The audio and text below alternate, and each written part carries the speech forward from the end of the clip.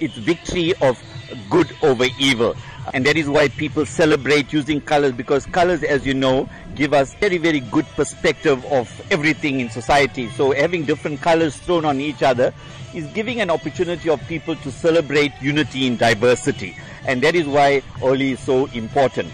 And more so because it brings the young and the old together. And people do not know the age when they celebrate Holi. They throw powders and flowers and water on each other. It is fun. We live in a very serious world. Everything is so serious. Business, work, school, everything. Holi, we reduce ourselves to the child in us once again, and we play and be happy. And that's what's so important about Holi. Okay. Is it then important in the South African context to celebrate it here in our country, even though this is an Indian tradition? Yes, because we must look far beyond the Hindu mythological meanings and look at the positive traits of Holi, where we live in a diverse cultural and religious and linguistic society in South Africa.